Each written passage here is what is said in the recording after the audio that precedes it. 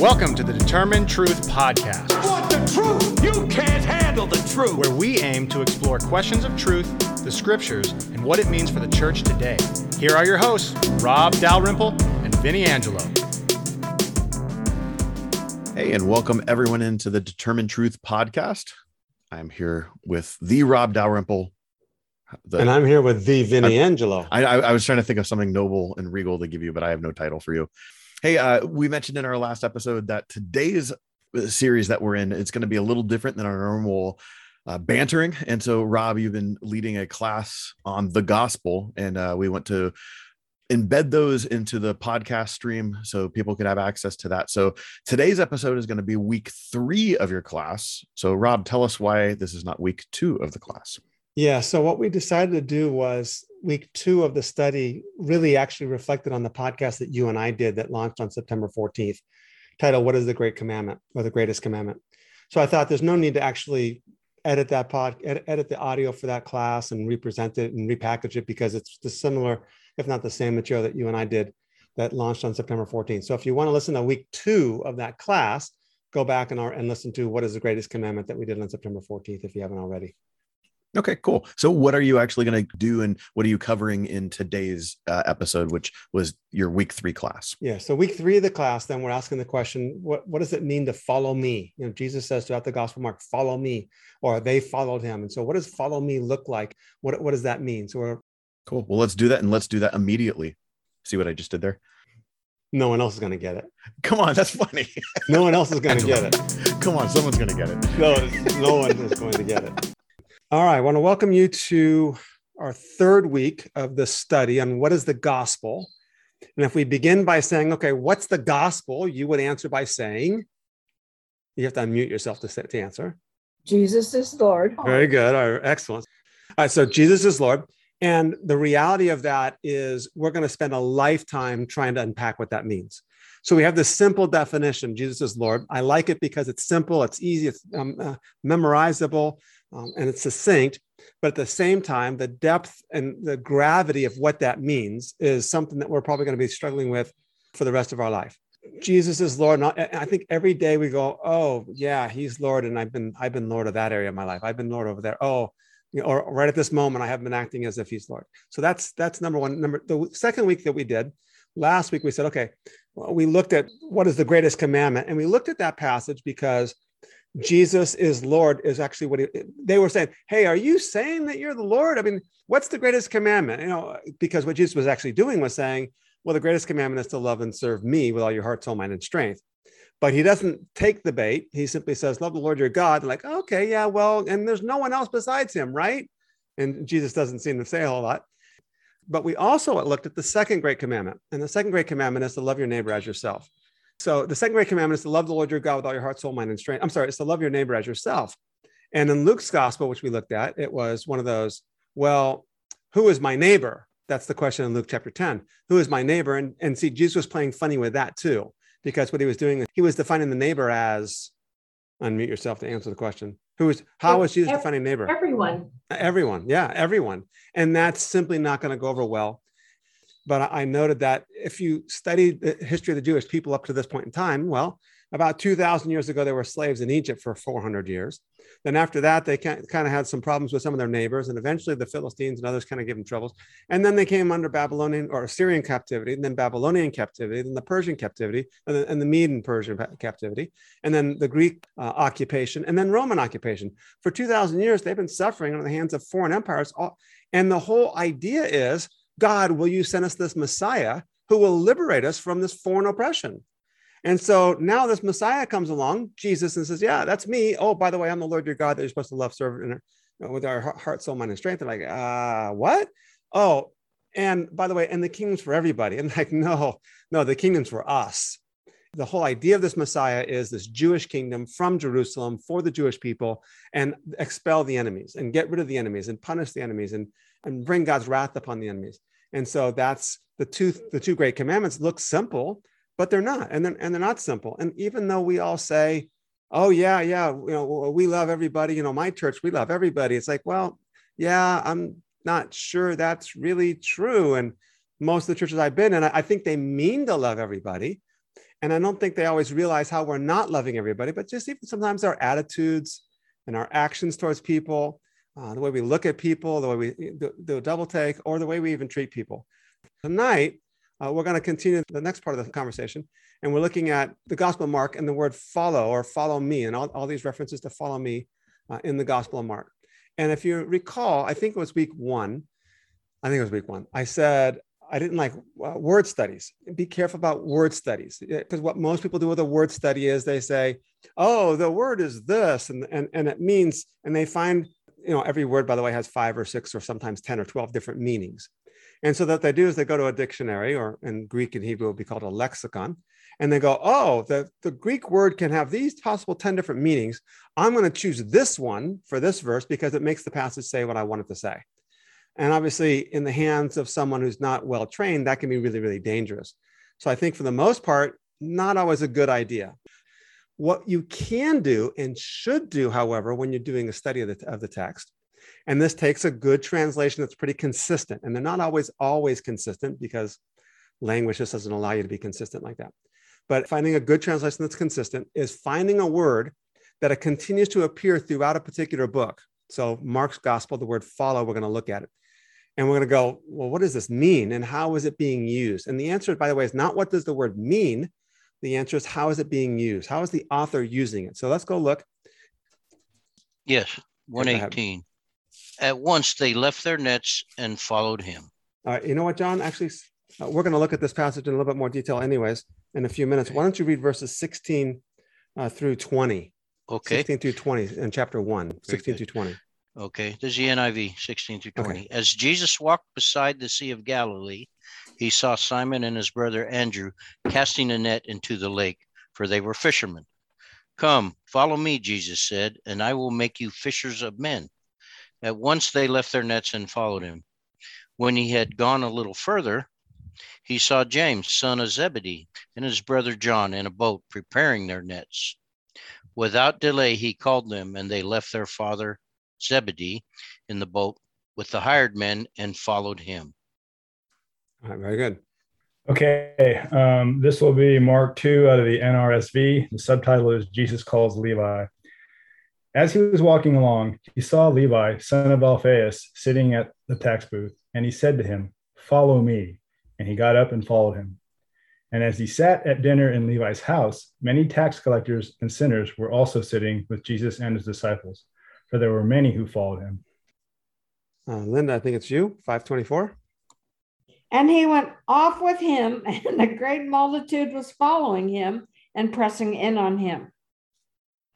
Okay, yeah. Now pay attention. Note that one because we might not come back to that passage in depth, but I do want to make sure that we make note of that. So if somebody puts an asterisk by, hey, Rob, you were going to talk about 524. Bill, I think you got 6-1. Jesus left there and went to his hometown, accompanied by his disciples. And it's the Greek word is follow, depends on your translation. So Sandy, you have 834, right? Actually, Sandy, if you don't mind, you want to read 34 through 38 because we're going to spend some time in that passage anyways. Okay. Then he called the crowd to him along with his disciples and said, "Whoever wants to be my disciple must deny themselves and take up their cross and follow me.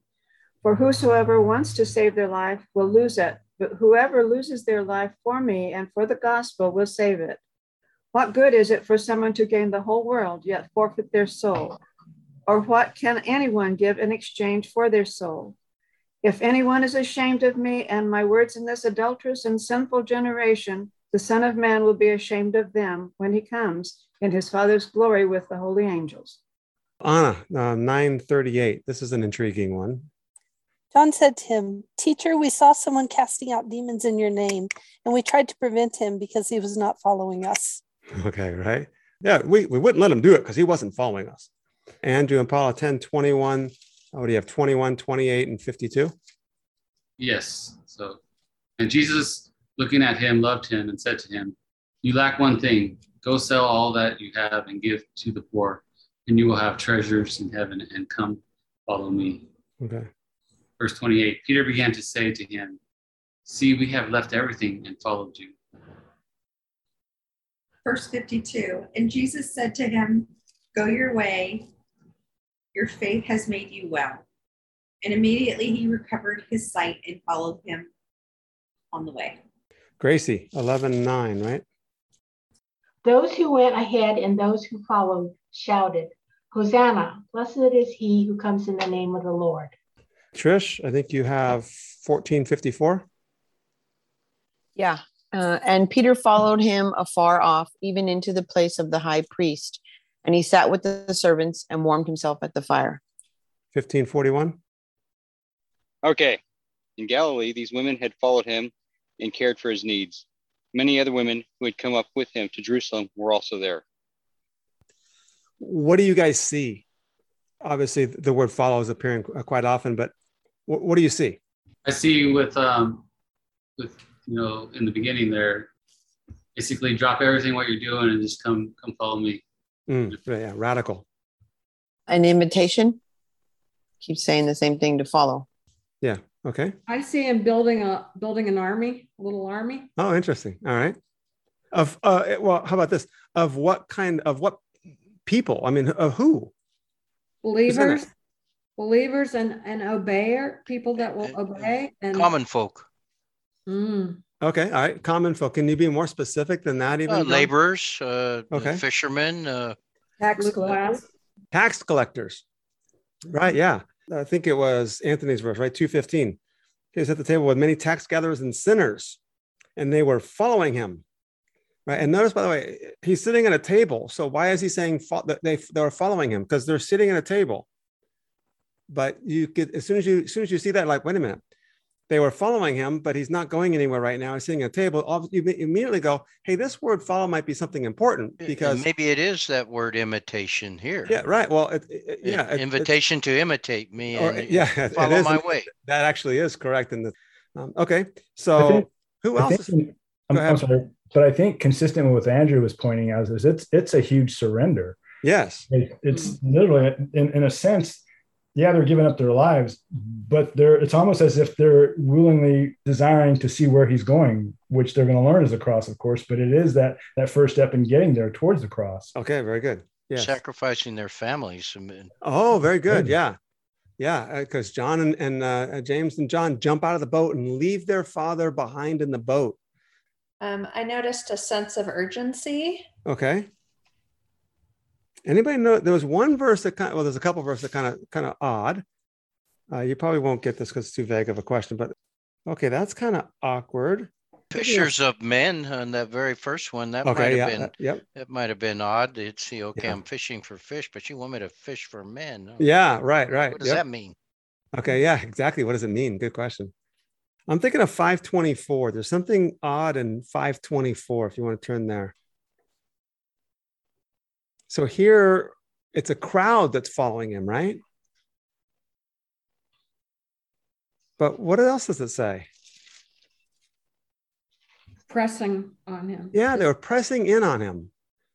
The crowds are a hindrance. Now, but oftentimes, if you go back to chapter 1, let's see if I can think of the reference right off the top of my head here. 5:36-37, Mark 1:36-37. Jesus goes off to pray early in the morning. They go out to find him where he's at. It says they hunted for him in the Greek. And verse 37, they found him. Everyone's looking for you. And he said, let's go somewhere else then. Let's go to the towns nearby so I can preach there. It's like, whoa, wait, what's going on, right? Isn't it a good thing that everyone's looking for you? Well, okay, yeah, but I'm done with that crowd. Let's go to the next one. And so sometimes in the Gospel of Mark, the crowds are going to be a hindrance to Jesus. In the very next story, in fact, well, maybe not the next story, but in chapter 2, he heals a paralytic, but they couldn't bring the paralytic to him because there was such a great crowd. They had to cut a hole in the roof. So the crowds are in the way.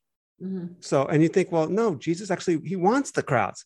Well, not really, because he doesn't mind them and he feeds them, right? 5,000 and 4,000 on 2 different occasions. But he also they're getting in my way. They're hindering me. They're pressing in on me. His family couldn't see him in chapter 3, etc. So there's probably a fine line between those who want to hear and listen and learn, and then the rock star status. Okay. Yes. That's actually a really significant point that we're going to bring up by the time we're all done with this, right? So yeah. All right. Anybody else? What about the ones where the disciples we wouldn't let these guys cast out demons because they're not following us? Because you would think that following Jesus is like the prerequisite, right? I mean, as far as all the verses that we read about following him. And all of a sudden, well, these guys aren't following us. Okay, well, they must be out. Like, no, Jesus rebukes the disciples. That doesn't mean that they're not out. I think that's it almost like, well, I thought following was like a prerequisite, but it can't be if Jesus doesn't no, don't hinder them just because they're not following us. And he goes on to say, by the way, don't hinder them because no one can speak evil in my name and do miracles. Right, let's go back, starting in Mark chapter 1. And note, of course, that the first passage that John read, verses 16 through 20, is really the beginning of his ministry, right? So the beginning of Jesus' ministry, he gets baptized by John the Baptist. The Spirit falls upon him, which is extremely significant that we'll get into later on when we discuss what is the kingdom of God. That's in verse 12. And then Jesus comes along, and the first thing he says is, the time is fulfilled, verse 15, the time is fulfilled, the kingdom of God's at hand. Repent and believe in the gospel. And we've kind of talked about that. And then verse 16, he's walking by the Sea of Galilee, and Simon and Andrew are there on a boat. They were casting their nets in the sea because they were fishermen. I like that. And Jesus said, follow me, and I'll make you fishers of men. And immediately they left their nets and followed them.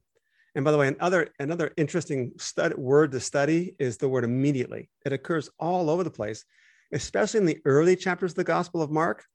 And you really want to think it has some really big theological significance. But if you can find out what that theological significance is, you can probably write a dissertation because no one's ever figured it out yet. I know he just uses it all the time, but we can't really figure out. There's not a consistent pattern. So anyways, but in other words, they followed him immediately. Now, going on a little further, he saw James and John, sons of Zebedee. Now, note that Zebedee is mentioned by name. And again, one of the things I want to kind of talk about a little bit is how to read the Bible a little bit better. As soon as you see James, the son of Zebedee, and John, his brother, and later on it's going to become, what's the deal with the son of Zebedee? Why would he say that? Why would Mark say that in his writing? People probably knew who Zebedee was. They knew who he was. Yeah, the readers know. Remember we said a little bit last week that the readers seem to know some of the story. Like after John had been thrown into prison, you're like, what do you mean after John? We don't know anything about John being thrown in. In fact, by the way, it's in Mark chapter 6 that he talks about John being thrown into prison. But in chapter 1, after he was thrown into prison, you're like, when did that happen? The readers already know certain things.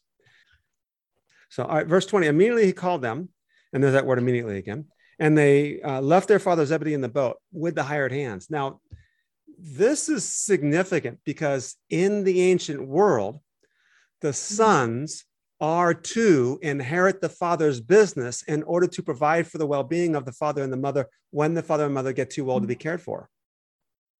That's the Social Security system right there, folks. As soon as those kids jump out of the boat, dad's like, what do I do now? Who do I give with the hired hands? Do I give the business to the hired hands? Right, this is the story of Abraham. Hey, God, you told me I'd have a son, and all right now, everything I own, and by the way, Abraham was pretty wealthy. It's all going to go to my servant's kid. It's like, I can't have that. They're leaving their father in the boat. You could say ditching him in a sense, and following after Jesus. And of course, it's this immediately sense. Right now, I'm going to comment a little bit more on some things in the notes that I'll comment on in a second. But let's go to chapter 2 for a minute, and then I can bring up both stories at the same time. In chapter 2, I think Anthony read it, verses 14 and 15. He saw Levi, the son of Alphaeus, and we suspect that this is actually Matthew, and that maybe Levi is his birth. Alphaeus, of course, is his father, and maybe he's known also. Follow me, and he got up and followed him. So here's a map. This is basically the northern part of Israel. There's Jerusalem down here in the south, and then Samaria, Judea, Samaria, and then up here, this orange is Galilee. I know if you're listening on the podcast, you cannot see the colors of the map, but Galilee is the north and west. It's the west side of the Sea of Galilee. It's the region, and it says Upper Galilee and Lower Galilee on the map here. Over to the east, and this is the Jordan River, by the way. The Jordan River actually runs all the way south into the Sea of Galilee, and then it runs south out of the Sea of Galilee. It's the same river. They don't change its name. So this is the Jordan River, the northern part of the Jordan River. And on the other side of the Jordan River is the region of Gaulonitis. Right. And then that takes up the northeast corner of the Sea of Galilee. And then the southeast corner is this region called the Decapolis. Deca meaning 10 and polis meaning city, or 10 cities. And you see Hippus, Gamala, Gadara, Scythopolis, Pella. They're 10 Roman cities that the Romans actually built on the outskirts of the Roman Empire. This is This is the end of the Roman Empire, essentially. And they built these 10 Roman cities so that even though you're way over in the distant regions of the Decapolis, you know you're in Rome. I mean, it feels like Rome. If you ever go to this part of the world, it's modern-day Jordan, and you see the ruins of these cities, they're magnificent. They're unbelievable cities. But what I want to mention to you is this: Galilee, where Jesus does most of his ministry. So the Gospel of Mark's going to have a bit of a geographical thrust to it. The first 10 chapters of the Gospel of Mark, Jesus is basically only in Galilee, and he's circling around Galilee, and maybe he goes up a little farther north, which is not actually shown on this particular map here, Caesarea Philippi and what have you. But for the most part, he's in Galilee, and it's a Jewish region. And now notice here, on the northwest corner, almost the due north corner, is the city of Capernaum. This is the largest fishing village in the first century world, and it's where Peter lived. Well, where Peter's mother-in-law lived, and so we suspect, long story short, that Peter was probably caring for his mother-in-law because his wife didn't have any brothers, and maybe she was old and a widow. But because Peter is actually from Bethsaida, which is actually not on this map, I'm not sure why, but Bethsaida is like right here where the P is on Capernaum, right across the river in Gaulonitis. Right? The significance is this, is that Capernaum is where Jesus does a lot of his ministry from, but it's a border city. This map is showing you that when you come from so if you're coming up here from Damascus, which is up here in the north, if you're coming from Damascus, and if you're coming from the Orient, modern day Iran, Persia and all those areas, you're going to come through Damascus, and then you're going to cut to the coast, and you're going to go down the coast of modern day Israel to Egypt. You're going to come right through Capernaum. The major highway goes through Capernaum. Now there's another highway that ran down here on the east side of the Jordan River, and King's Highway and all that good stuff. But this is a major border town. What that means is that you're going to have tax collectors that are collecting transportation tax, basically. Hey, you want in this region? Great, pay a tax. And that's Matthew or Levi. He's a tax collector in Capernaum. Now, here's the reality.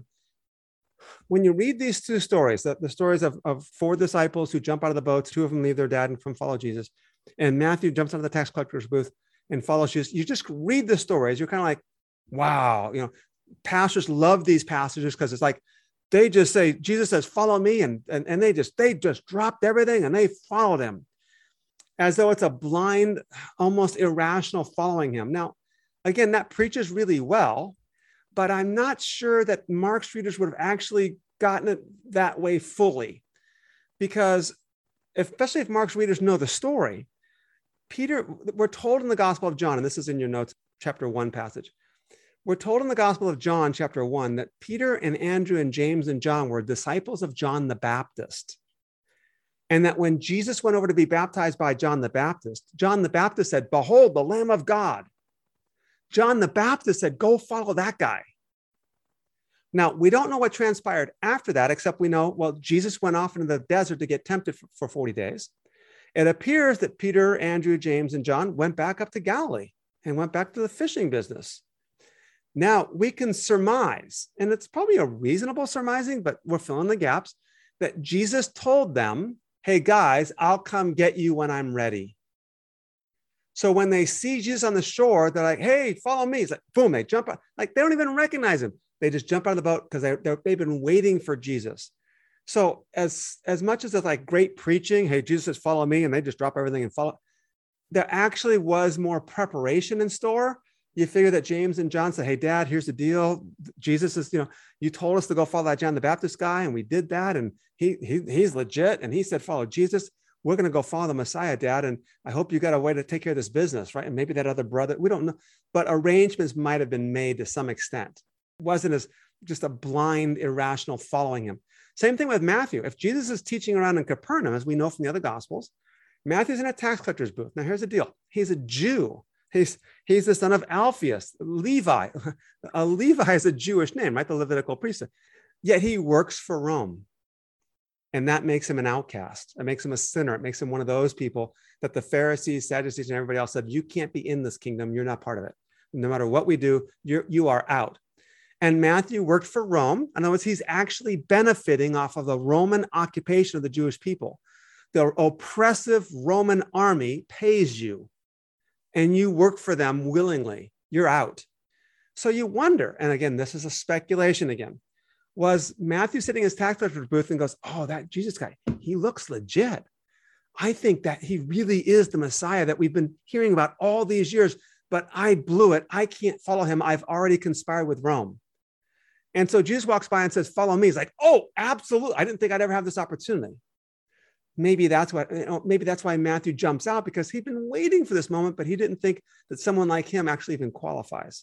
And of course, the next verse, right, is tax gatherers and sinners. That's this larger group of people who don't follow the kosher laws of the Pharisaical rules and laws.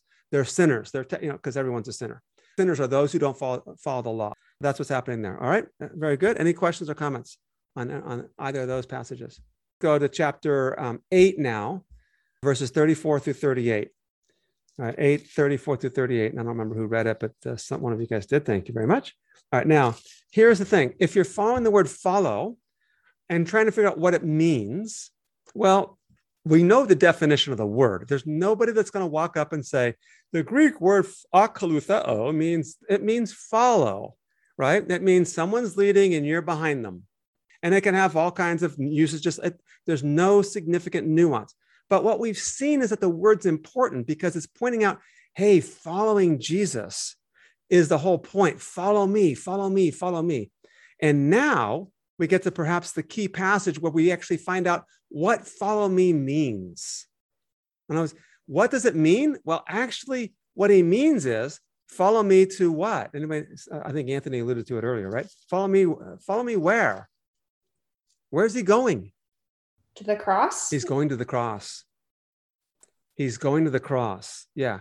Now, this passage actually comes at the end of where Jesus is up in Caesarea Philippi, which wasn't on the map that I showed you, up to the north.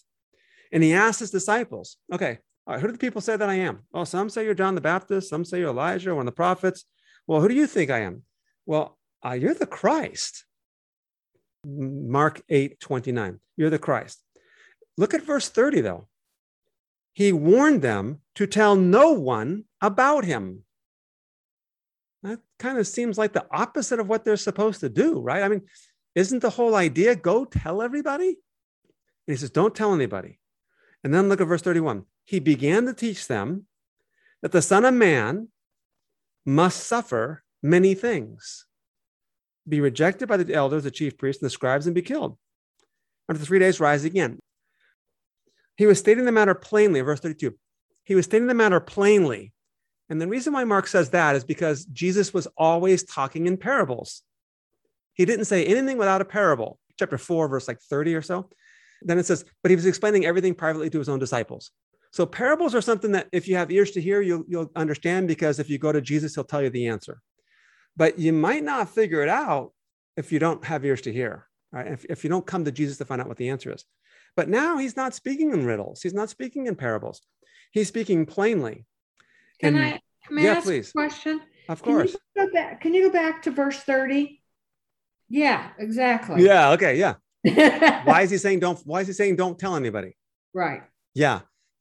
For this reason, if you go back to chapter 3, remember we discussed this a little bit, that the way Mark wrote his gospel was he fronted the opposition to Jesus at the beginning of his gospel. So 3 verse 6, they were seeking to kill him.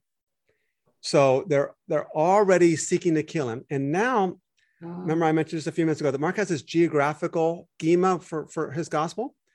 He's always in Galilee, always in Galilee, always in Galilee. Then he goes up to the farthest north, which wasn't on the map that I showed you, to Caesarea Philippi. He's going to go back to Galilee, kind of make a circle around it, and then go to Jerusalem.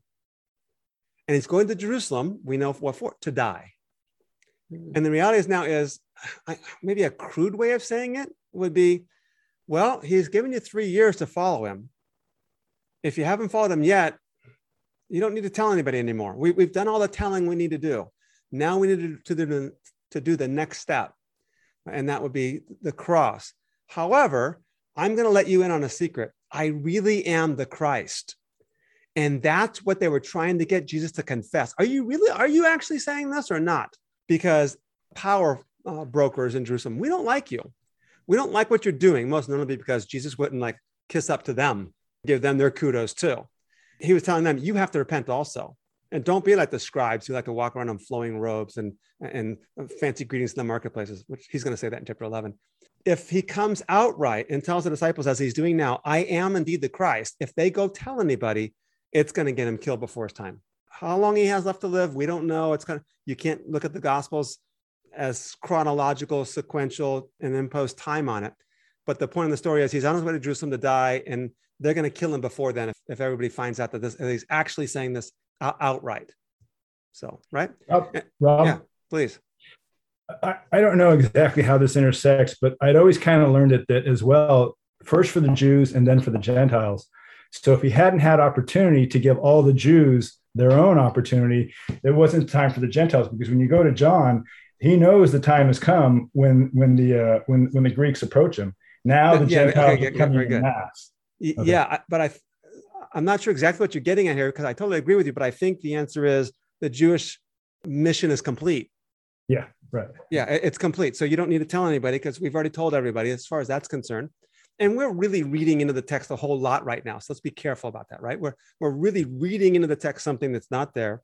I think the best thing that we can surmise is that because they would have had him killed before he was ready to die. And he's ready to go to Jerusalem to die, but he's not ready to die.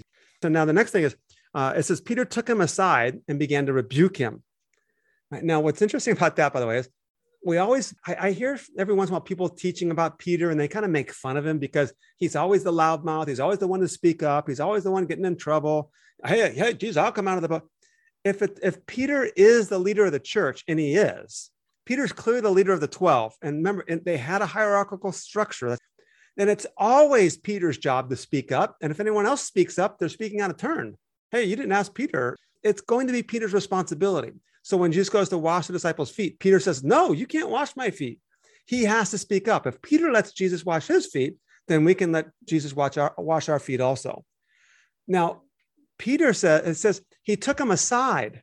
I'm going to rebuke you, but not publicly, because I can't shame you publicly. But this is like not kosher, right? Because Peter is not, Jesus is the rabbi, Jesus is the teacher, he's the Lord, and Peter's not. Yet Jesus, you're out of line here. You are the Christ. Remember, that's the confession. You're the Christ. Exactly. And then verse 31, I'm the Son of Man, which we'll go into detail perhaps later, but Son of Man is a title probably from the book of Daniel. He's the messianic creature, a person in the book of Daniel, who's the representative of the people of Israel. So the Son of Man in Daniel is the people of God. And he's saying, I am that representative of that person. And I'm going to suffer. And Peter's like, no, you got it all backwards. Turning around and seeing the disciples, he rebuked Peter and said, get behind me, Satan. For you are not setting your mind on God's interests, but man's interests. So if the point of follow me in this passage is to follow me to the way of the cross, what Peter's trying to do is say, you're the Christ, but the Christ that we want is one that doesn't go through suffering. We want a kingdom that's established by circumventing suffering or by eliminating suffering altogether. And just like, no, actually, I'm going to suffer, and then you're going to take up your crosses and follow me. The kingdom of God is built on the suffering of God's people. That's how it's built. And that's one of the theses that I have in my commentary on the book of Revelation that I'm writing right now. That's how the nations are converted. Yes, please. Linda. Another question. Is his rebuke kind of on the harsh side in a sense okay. He knows those guys don't get it all, don't That's grasp. Right. But the difference is this. So I think our next study is going to be on what's the kingdom of God. And what you're going to see is that in the scriptures, there are two kingdoms. There are the kingdoms, plural, of the world. That's one kingdom, which is made up of all the different kingdoms of the world. And then there's the kingdom of God. What we're learning in this study is Jesus is Lord, meaning he's the king of the kingdom of God. That's the first key thing of what the gospel means, is that he's Lord and all the things that means. And that also means that he's the king of the kingdom of God. Satan is the ruler of the kingdoms of the world. When the devil comes to tempt Jesus, the devil says, I'm going to give you all the kingdoms of the world. Now, that's exactly what the Father was going to give him as well. I'm going to put all things under your feet, it says in the Psalms. The question is how do you want to obtain it? The devil says, I got a way to obtain it without the suffering part. Do you want it or not? I'll give you all the kingdoms of the world if you just bow down and worship me. And Jesus is like, no, I'm going to do the will of God. And the will of God is the way of suffering. In other words, the way of Satan is the way of not suffering. And the way of Jesus is the way of suffering. So when Peter says, no, Jesus, we're not going to suffer, he's actually being influenced by the devil and the kingdoms of the world and the way they do things. So it's more referring to a way of doing things more than just he's calling them the worst name that he could call them. It's more right. And we would say he's not possessed by the devil, but he's influenced by the devil. He's deceived by the devil. That's what the devil is. He's a deceiver. Right. I get you. Exactly. Yep. So, and by the way, this is actually another interesting point. The Gospel of Mark has one of the questions that we ask, is the legitimacy, the historicity of these books. How can we trust these books? Are they trustworthy? They're kind of written, obviously, with Jesus' followers in mind. How do we know they're not making the things up? If you're making this whole story up, the gospel is a fabrication. Maybe Jesus actually lived, and maybe he really was crucified, but the resurrection thing is just a hoax. Peter is the leader of this hoax. And having Jesus call Peter Satan, or get behind me, Satan, you see how problematic it is, right? It caused you to ask, well, what does this mean? You can imagine that other readers are going to go, hey, why would he do that? It has to be a true event. And this story has to be legitimate, because there's no way you would make up a story where Jesus said, hey, the leader of our gang, I was even influenced by the devil one time. Well, we think you're influenced by the devil right now, telling us about a resurrection. You can see the historical credibility in the story, especially if you keep reading, by the way, the way they portray the disciples constantly. Women are always get it right. The men almost never do, and the disciples never do. And we'll see some more stories about that as we move on. So, okay, sidebar now. Let's get on to the text. So verse 34 to 38 is the key. I think this is one of the key passages in the entire New Testament. I think I mentioned this a few weeks ago. I strongly encourage you just to sit down and spend a few weeks or more reading it every single day, several times a day, eventually memorizing the passage, because this is the key definition, description of what a disciple is. And that is, take up your cross and follow me. Now, I think this explains, and this is a sidebar also, why were there thousands of people following? There were so many crowds of following Jesus. They were pressing in on him, and they were a hindrance to him. And he feeds 5,000, which might have been 12,000, depending on how you count, whether women and children are counted or not. There are thousands of people following him. Yet, when you get to the resurrection and the ascension of Jesus in Acts chapter 1, there's only 120 in the upper room. Why? Why are only 120 following him? Because now they begin to figure out, oh, he really actually does mean take up this cross and follow me. I'm not in for this. I thought that was just another nice parabolic saying he meant, and we'd figure out the meaning of it someday. No, he means actually taking up your crosses and following me. I'm out. Take up your cross and follow me. Now, by the way, the Gospel of Luke, Mark's Gospel was likely written first, and Matthew and Luke are clearly using Mark's Gospel as kind of an outline, a template, and then they add stories and supplement, and that's why Mark's Gospel is shorter, because Matthew and Luke kind of add stories to it as they wish. In Luke's Gospel, when he says, take up your cross and follow me, Luke adds the word daily. Take up your cross daily and follow me. Right? And if you haven't been on the podcast yet, I did an interview with Michael Gorman, or I don't think Vinny was with me that day, actually. So Michael Gorman is one of the premier New Testament scholars in the world. I'm not making that up. He really is. He's also one of the really, really nice guys in the world. And he has written a lot on on Paul and the letters of Paul. And his first and most significant work was called Cruciformity, where he took two words, crucified and conform, and smashed them together and said, this is what the Christian life looks like. It looks like conforming to the way of the cross. And of course, the best passage for that is Philippians 2, 1 through 11, right? In this, consider others better than yourselves. Have this attitude among yourselves as that which was in Christ Jesus, and who was in very nature God, but humbled himself and became obedient to death, even death on the cross. So Jesus is the model. So I think, because follow me is, I'm going to the way of the cross, and now you go the way of the cross. And the way of the cross is not just like suffering. Oh, woe is me. I'm suffering because, Christians, people don't like me because I'm a Christian.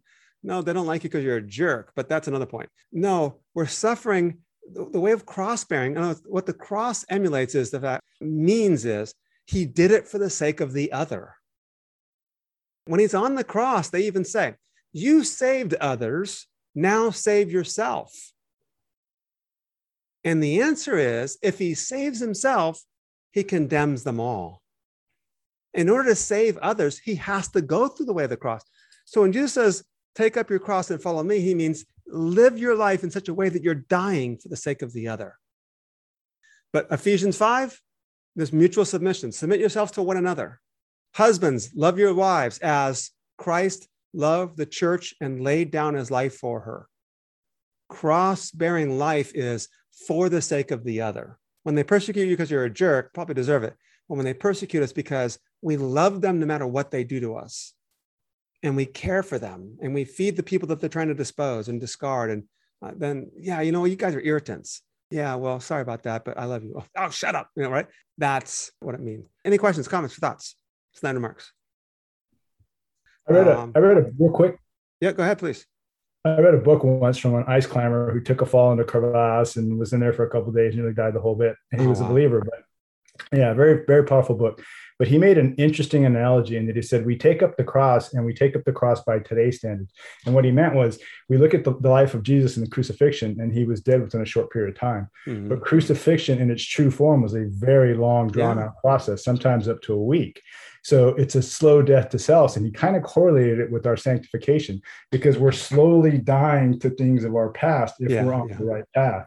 So it is a long process. We don't just go that cross and die overnight, but in that process, do we continually seek out, meet, and model Jesus? So this is really the theme in the book of Colossians, big theme in the book of Colossians, of modeling your life as in the way of the cross also. So it's the theme of the entire New Testament, let's be honest. The book of Revelation, of course. I'm only going to look at the next passage. We're going to skip the last one because we won't get to it tonight. Calling the parable of the rich young ruler. He's not called a ruler, but nonetheless, we think he's a rich young ruler because you take Luke's version of the story and Mark's version of the story and put it together. And he comes to Jesus and he says, what must I do? Now I'm going to ask you a tricky question. It's kind of a trick question, but I'll call it a tricky one. Verse 17, a good teacher, Mark 10, verse 17. What shall I do to inherit eternal life? So what's the answer to that question? What must I do to inherit eternal life? Everyone's afraid to answer because I'm like, it's a tricky question. Like, no, actually, it's really easy, so it can't be right. The really easy answer must be wrong. Right? What's the really easy answer? Sell everything and... Right? Isn't that where he said, go sell everything you have? Okay. All right. Well, give it to the poor. And I'm thinking of more the theological answer that we all want to give at this point. Follow Jesus. Follow him. Oh, okay. All right. Follow him. You're answering the question better than I expected. If you were seminary trained, if you were a pastor, you would know the answer is there's nothing you can do to inherit eternal life. Only God can grant salvation, right? There's your and we have these theological answers to this. And of course, Jesus actually, he kind of says that at the end of this particular passage here. Verse 27, right. With men it's impossible, but with God all things are possible. So there you go. That's the theological answer that we want to give, because God's sovereign. God chooses you. He gives you grace. You only respond in faith. You can't do good works, right? We have all this anti-good works theology coming in here. But I think actually we learned the answer last week in last week's study. Last week's study was, scribe comes and asks Jesus, what's the greatest commandment? And Jesus says to him, this is Luke's gospel. Jesus says to him, well, you tell me, how do you read it?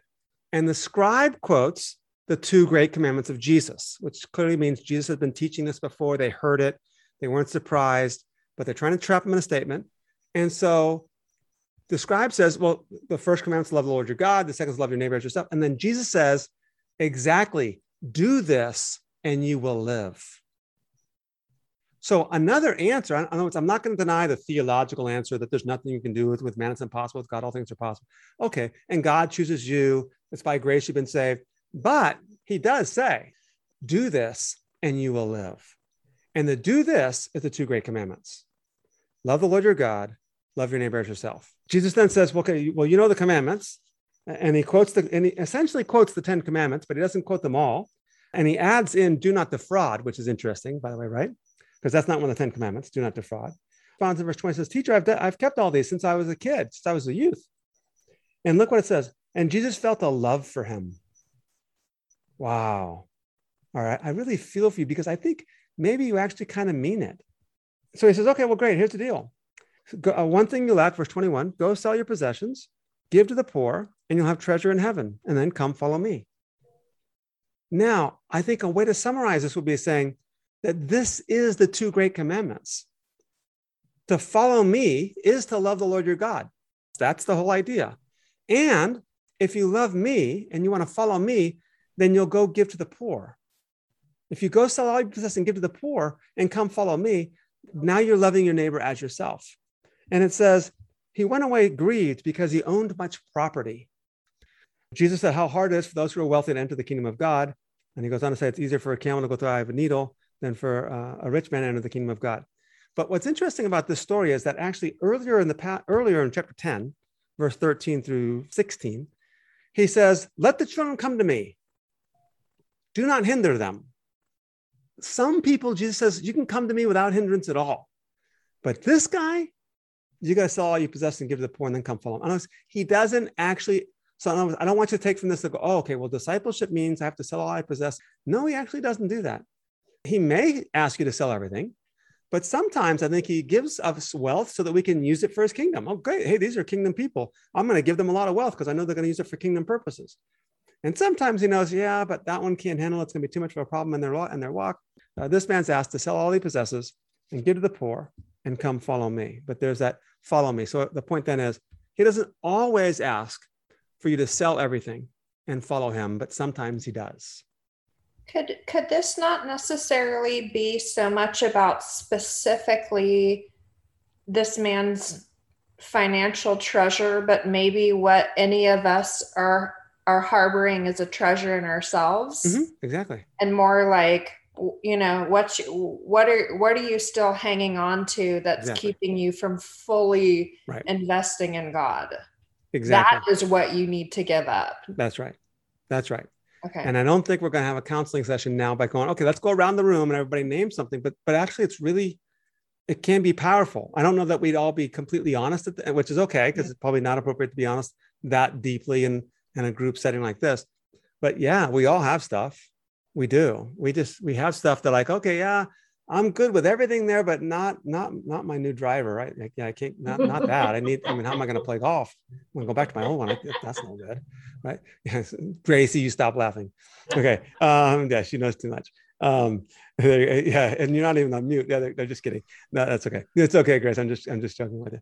But yeah, I mean, what do we have? Is it our pride, jobs, our income, our home? You know, Jesus himself said this: you can't serve God and mammon. Right, and mammon is the Greek word. Actually, is mammon. It's how it's translated, transliterated. So mammon means wealth or anything of value that's a hindrance before putting it before God. So you might want to read Matthew 6, 19 through 34.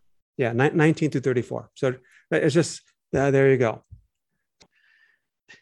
I think you pointed out that there's an assumption on people's parts that. Okay, the rest of the passage is really cool too. Of course, Peter's like, hey, we did that. We left everything to follow you. And Jesus' answer is, exactly, you'll receive 100 times as much. But you're going to receive 100 times as much now in the present age, houses, brothers, sisters, mothers, children, farms, along with persecutions. Oh, I didn't ask for that part. And in the age to come, eternal life. Thank you for listening to today's podcast. Please subscribe to and like our podcast. You can follow Rob's blog at determinedtruth.com or purchase his books on amazon.com. See you next time.